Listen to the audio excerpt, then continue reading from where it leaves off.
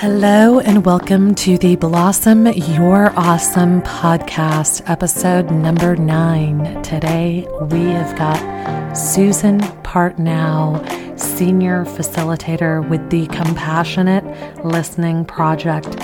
Susan Partnow has been supporting individuals and families, organizations to transform their conflicts for more than 30 years. She is certified as a mediator, and she has also studied and now teaches restorative circle and peacekeeping circle practices. She is a senior facilitator for the Compassionate Listening Project, and she has led this work around the world, including in India, Kashmir, several African countries, the Middle East, and Guatemala, just to name a few. I am so honored and touched to have her here, and let me tell you, she is going to have some powerful wisdom and insights for us. So Susan, thank you for being here. Welcome to the show. I'm delighted. I love any opportunity to talk about compassionate listening and meet new people. And I am huge on listening. I have written about it extensively, but what you do here with the Compassionate Listening Project, if you could kind of just share a little bit about your background and how you got started with this, and then we'll kind of dive into the compassionate listening itself. Sure, that sounds great. Well, I have been a facilitator and mediator and group leader for many, many years. And through that work came to see how important, of course, listening was. I also loved to travel, and I was also a peacemaker. And so when I came across something back in the early days that was called the Middle East Citizen Diplomacy Project, part of the Earth Stewards Network, I was really drawn to it. Danon Perry was sort of the father of it all, and he was an important mentor for me with his work of Warriors of the Heart, of really learning to connect heart and spirit to our action in the world.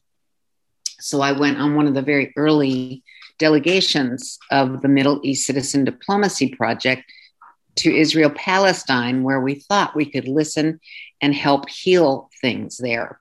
And we soon came to realize that we had no clue how to do that kind of listening. And that was the time when the project went on a long learning curve and ended up developing the practices of compassionate listening. So I was really connected to the project from the very beginning and loved seeing its development. And it helped me personally in my own life develop, as well as developing the practice and the project.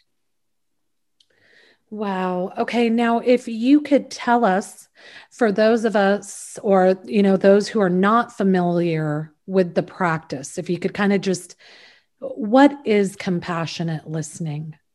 Yes. So we say it's a practice, and that means we have to practice. So even right now, I'll remind myself that I want to be present to myself, but also to you and listening. So it's a practice, and there's a set of skills based on our 5 core practices that I'll talk about in a moment. We also believe it's a healing gift, which is the origin of it when we were doing that work in Israel, Palestine, which we continue to do, although not this year during the pandemic, to offer listening as a healing gift and a way to build trust and help move a peace process forward. And it's also a set of tools and practices and techniques to bring groups together. So there's many uses of compassionate listening. Most important for most of us is in our own personal life, in our relationship to ourselves, as well as our personal relationships, both at home and at work, in the workplace, and in the public square as well. So I would say that it all arises from a deep philosophical or even spiritual basis that we are all connected. Thich Nhat Hanh talks about our being interbeings. So I am part of you, are part of me. And when we really come to understand that, and we connect with our heart, then compassionate listening can easily arise because I am hearing you as part of me. Mm, that is so beautiful. Now, can you just speak to that a little more? Yes. So we believe that inside of each of us is this beautiful, whole, and complete being. And that's truly our legacy, our right, our way of who we are. We often say, think of a little child, like a darling little 4-year-old child, full of energy. Their heart is wide open. They feel whole and complete. They are in the world full of wonder and awe, easy access to their feelings, even sorrow or grief or rage from one moment to the next of awe and wonder and curiosity. And they feel capable and like little geniuses, able to do anything and curious. And we feel that's who we truly are. But in life, things happen to us. We get wounded, some of us more than others, of course. Some of us are born into a family that suffers with poverty or discrimination or injustice. Perhaps there's violence in the family. But even in a child lucky enough to have a happy, supportive home, judgments come and we get hurt and wounded. So our hearts contract and we try to protect ourselves from those wounds with defenses. And we lose touch with that beautiful open-heartedness inside of us. And so a lot of our practices are how to dissolve those protective defenses so we can once again access that heart, which of course means we are willing to feel our pain as well as our joy and be vulnerable. And that is scary for many of us. So this is why we call it healing our world from the inside out. The work begins with ourselves and our own connection to our own heart. That is so beautiful. Now, I know we're going to kind of dive deeper into this, but question for you about something you just said. Now, as adults, we're wounded and all of that and carry all this baggage from trauma. And is there an easy kind of tip, something you can offer for an adult to awaken that childlike wonder again? How do we reinvigorate that? Well, I think cultivating curiosity and gratitude and awe, those are wonderful things. So really our core, this can bring us right into our core practices that lead us through that pathway to healing and developing the skills. The first practice is called cultivating compassion. And it's not just compassion for others in the world, but for ourselves. So the word compassion really means to feel with, to suffer with. There's a reciprocal term in Buddhism called mudita, which is also to have joy in the joy of others. So it's really open-heartedness to feel that connection and flow with another human being. And the beautiful thing about compassion is it can be cultivated like a renewable resource. There's no limit to it. And the most beautiful thing is that awe and gratitude are the ways to cultivate compassion. So just taking a moment right now, we happen to be recording this on a spectacular day of spring, at least here in Seattle. The birds are chirping, the flowers are just bursting with so much energy and joy to be in the world. There's so much, it's so easy to look out the window and feel awe and gratitude for the miracle of life. And if you just take a moment to imagine that, you can feel your heart soften and open a bit, and the life force within you stir, just like it does in those plants. And that's really an experience of gratitude and awe. And that softens and opens our heart, makes it resilient. And that gives us greater capacity for compassion and the ability to reconnect to that wholeness inside ourselves. Wow, I love that. That is amazing. So yeah, please continue. Yeah. So a lot of us, especially in this Western world, the idea of self-care, self-compassion, we can feel it's too indulgent. We're supposed to be hard on ourselves and push ourselves, but really being tender with ourselves tenderizes us so we can be tender for others. And I think of it as resourcing. How can I resource myself so I can be a source of care and support for one another? Again, remembering I am you, you are me. It's that Ubuntu in the African tradition. So all that I do for me spills over to you. So let's in fact take a moment to give ourselves a little self-care. I can talk us through a lovely visualization. I would just warn anybody driving, you may listen, but come back to this later. I don't want you to close your eyes or get too relaxed. But for those of us who can, take a moment to just realize, for this moment, maybe you're doing the dishes and you could turn the water off for a moment and just take a moment for yourself, whether you're standing or sitting. Slow and deepen your breath. Let the next breath extend on the exhalation. That quiets our nervous system. And notice the wonder of that breath that's been there for you since the first moment of your birth, that first breath. It's like a friend along with you. And all of the parts of your body, what a miracle it is. The feet that have carried you so many miles, so many kilometers where you want to go. And your hands, wow, how miraculous they are. They allow you to cook, to create, to write, to caress. Amazing hands. Give thanks to your hands. And bring those hands to your heart for a moment and feel it beating. That heartbeat that's been there for you from the days in the womb before you were born. Wow, talk about miracles. Bring your attention to your heart and give thanks. And begin to picture yourself as that sweet little 4-year-old, so precious and adorable. And imagine holding yourself tenderly. Sweet one, dear one, and give yourself a sense of care. You who try so hard and mean so well. And take a moment to call to yourself a name of the beloved.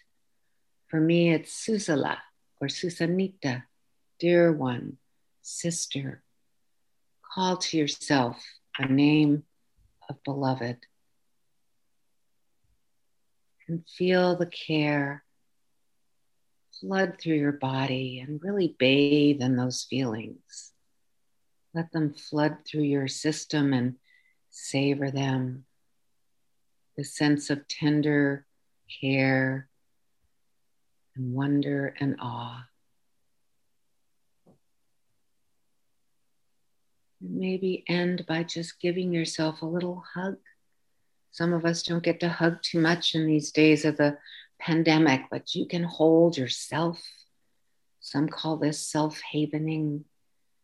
Give yourself loving care. And keeping this tender feeling, if your eyes have been closed, when you're ready, gently open them. How was that for you, Sue?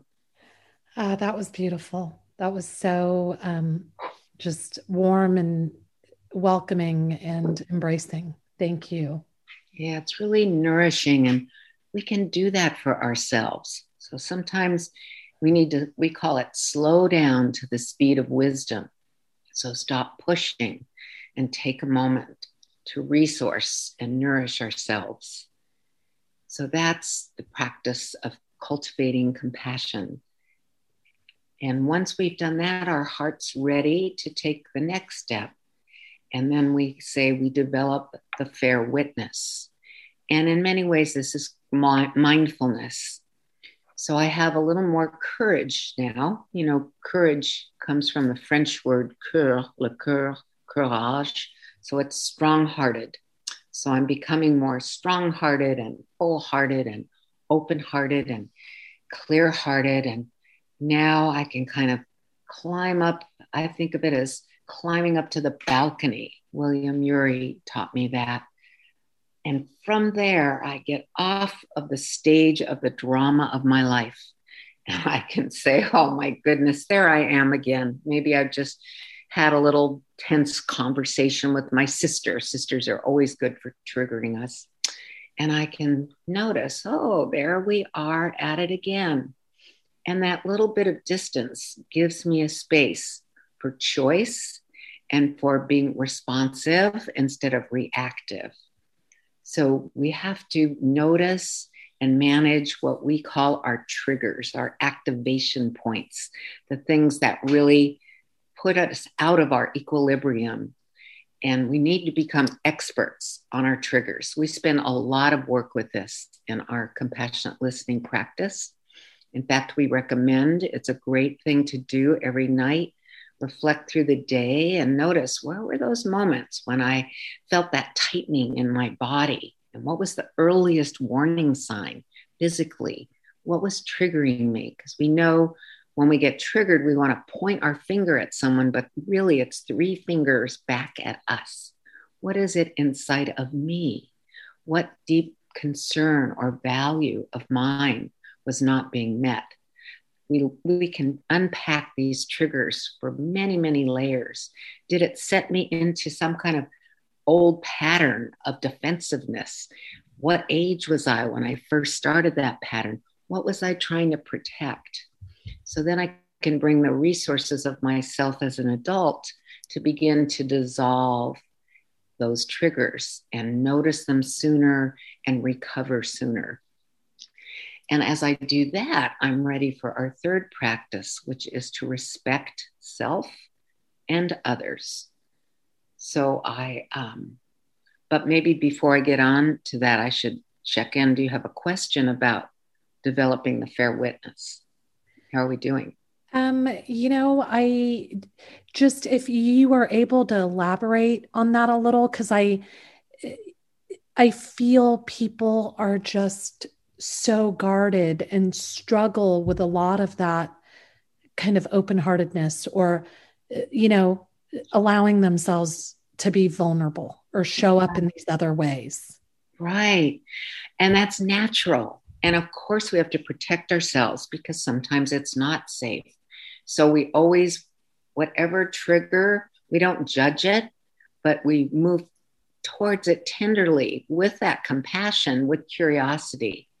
What is it that was really going on? So with my sister, maybe she triggers me. She'll often say, oh, because she's 10 years older than me. Oh, you'll see someday. You're just too young. Well, I am now 74 years old, and she's been telling me that my whole life, and it really triggers me. And I'm starting to get to see the humor in it and to just laugh to myself and say, oh, she's just being Judy, And then I realized, well, why did that used to trigger me? And it was because I felt unvalued, unseen, unworthy. And it was scary as a child, that I wouldn't get the attention and care that I needed. And now I realize, well, I know that's not so. And I know what I know. And she's just being Judy. So, but it's been years of that kind of trigger reemerging and my being able to notice it. So now when she does that, I can just smile to myself and let it go. Whereas I used to get reactive.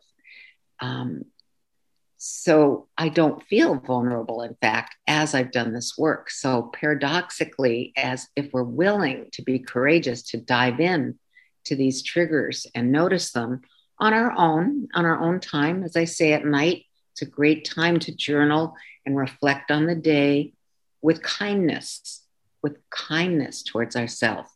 And then, by the way, the second part of my nightly journaling, and sometimes I'm just doing it mentally, might not be writing it. Then I go through the day to notice every moment of joy and gratitude to nourish and feed my heart. Every moment during the day when I felt some beautiful connection with another person. And the more we notice those moments, we sort of become magnets to bring more towards us. Is that helpful? That is helpful. I think that's actually so profound, just being in practice of those little, appreciating those little things, that we just overlook. We do. Or we think, oh, isn't that cool? And we're on to the next thing. But then there's a neurophysiology to all of this, which in our classes we spend time on. If we spend time with it and savor it for like 30 seconds, then it releases hormones and really affects our neurophysiology. And as I say, the more we notice these things, we begin to attract more. And we really can shift our whole nervous system to a higher level of functioning and a deeper level of equanimity and equilibrium. I really noticed this because I've had the joy of teaching this for, over 20 years now, and it has changed me. Just little things like I spill something and now it's just like, oh, nuts. Whereas 10, 15 years ago, I could have gotten really frustrated, like, oh, God, mm-hmm. And that doesn't feel good, and it's not good for your physical being. So it's a practice. And you can really start to make big changes in your life. And then, as I say, in this third practice of respecting self and others, we can start to have it come out into the world in our relations. So respecting self and others, some talk about boundaries, and we do need boundaries, but I like to think of it as a membrane. It's a little more organic and permeable. It allows everything in that's healthy and good, but knows what to not let out. So like the healthy membrane of a cell. This also means that I don't need to fix anybody because I respect you. I know you are the expert on yourself and you can figure it out. So I don't need to get pulled into that drama triangle as a rescuer. I don't need to see you or me as a victim. We spend a lot of time talking about that. And it's a challenge because in our world today, if we look at any of the media, they are living in the drama triangle. There's always a them and they are so awful and poor me and it's not fair or I need to fix you. And that triangle is a vicious cycle. So we have to really beware and not get pulled in and see each other as whole and complete instead of as needing to be fixed or being imperfect. So that's part of our work of respect, self, and other. And then finally, we get to the practice of, yes, now we're going to listen from the heart. And we say that because we want to walk down from the head to the heart. Compassionate listening is so much an energetic connection and a feeling into the energy. It's not all mental. So we come down into the heart. It's very embodied and we trust the heart. There's such a wisdom of the heart. In fact, we see the research from HeartMath talks about how the heart is more of a neural network than a muscle pump. It's heart-mind, truly. There are more pathways from the heart to the brain than the other way around. So we want to be guided by our heart's wisdom, which can hold polarity and complexity in ways that our more linear thinking brain is not able to. Not that we abandon our mind, but we have it serve our heart wisdom. So we listen from the heart with our whole body. And then we are also listening to ourselves, and that enables us to speak from the heart, our deepest truth, checking whether it's helpful and wise and what our true intention is in our speech. So that in a very brief manner is our five core practices, and they're simple to name, but a lifetime to deepen and practice. And now if somebody wants to get just, started with this, where is a good place for them to start? Yeah. Well, one of the gifts of the pandemic is we've brought a lot of our training online. So we have Zoom classes, and people could check out the website, the compassionatelisteningproject.org. We have a number of classes. I know, in fact, I'm going to give it just a little taste. I think it's set for May 10th. So that's just one session, 2.5 hours, where what I just gave you, I would go into a little more depth, and we'd have a little bit of practice so people would actually get to listen to one another and be heard. And then we have our basic intro classes, which tend to be about 5 sessions. And once you've had that, you can take one of our advanced classes. And we also have some specialized classes, like I'm starting one May 17th on compassionate listening in polarized times. How do we manage to listen across our divides? And one of my colleagues is offering one on white allyship, how to be a compassionate listener around our internalized racism. So go to the website. And then we also have a book that is actually our basic curriculum in written form, so a person could kind of go through it like a workbook on their own, and that's also available on the website. So those are my 2 best suggestions. And then I would say, just for your own personal, give it a try.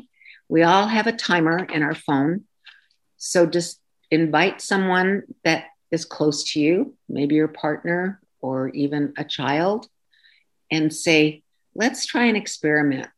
And I'm going to set the timer for 3 minutes, 5 minutes, 10 minutes, whatever you think works best. And we'll each have a turn. And when it's my turn, I will listen to you, and you will just speak without any interruption for that whole 5 minutes.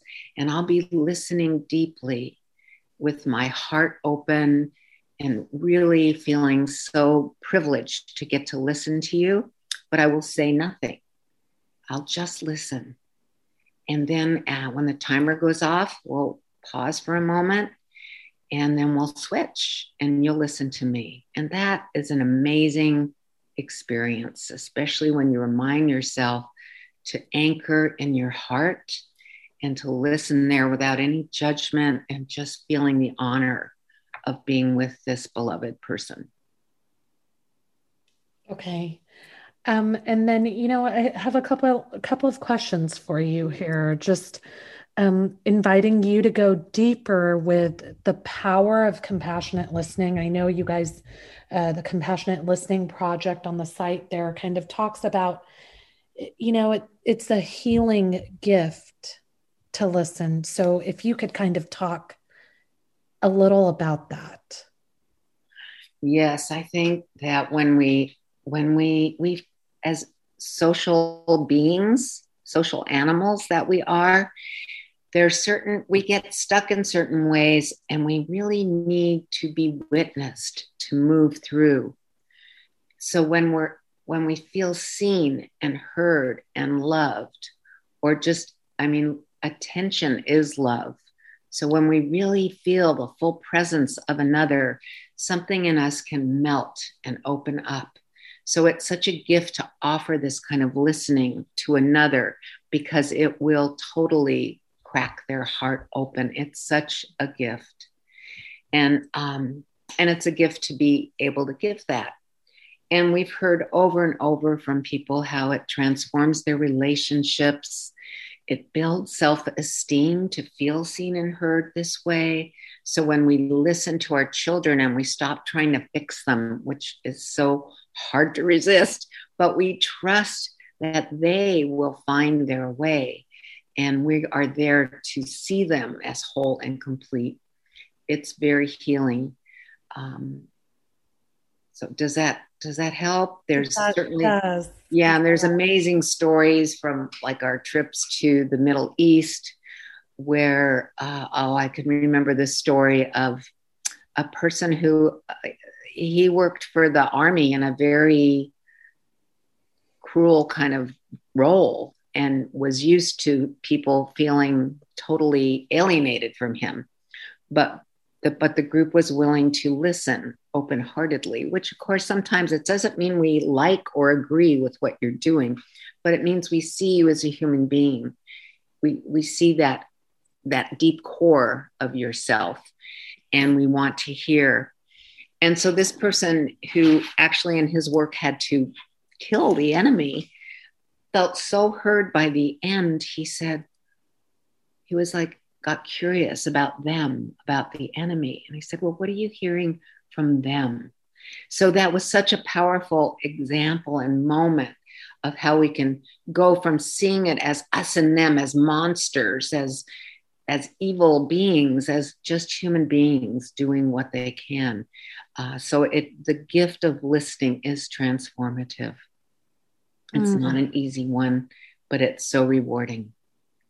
Yes. And now this has all been just so insightful and beautiful the way you've put it. I will just ask if there's some kind of wisdom that you can just leave us with in closing. Oh my. I would say to just always take a moment, connect with your heart, ask your heart its deepest yearning for the values. We spend a lot of time looking for our values. What are you yearning for? Is it wholeness? Is it being seen? Is it justice? Is it honor? Is it loyalty? And when you know what your heart's desire is, you can then better look for it or ask for it or forgive yourself and understand yourself for the fierceness that understandably arises for that deep value and yearning. So listen to yourself and learn to listen at that deep level to each other so you can honor yourself and honor each other. And be patient. That was so beautiful.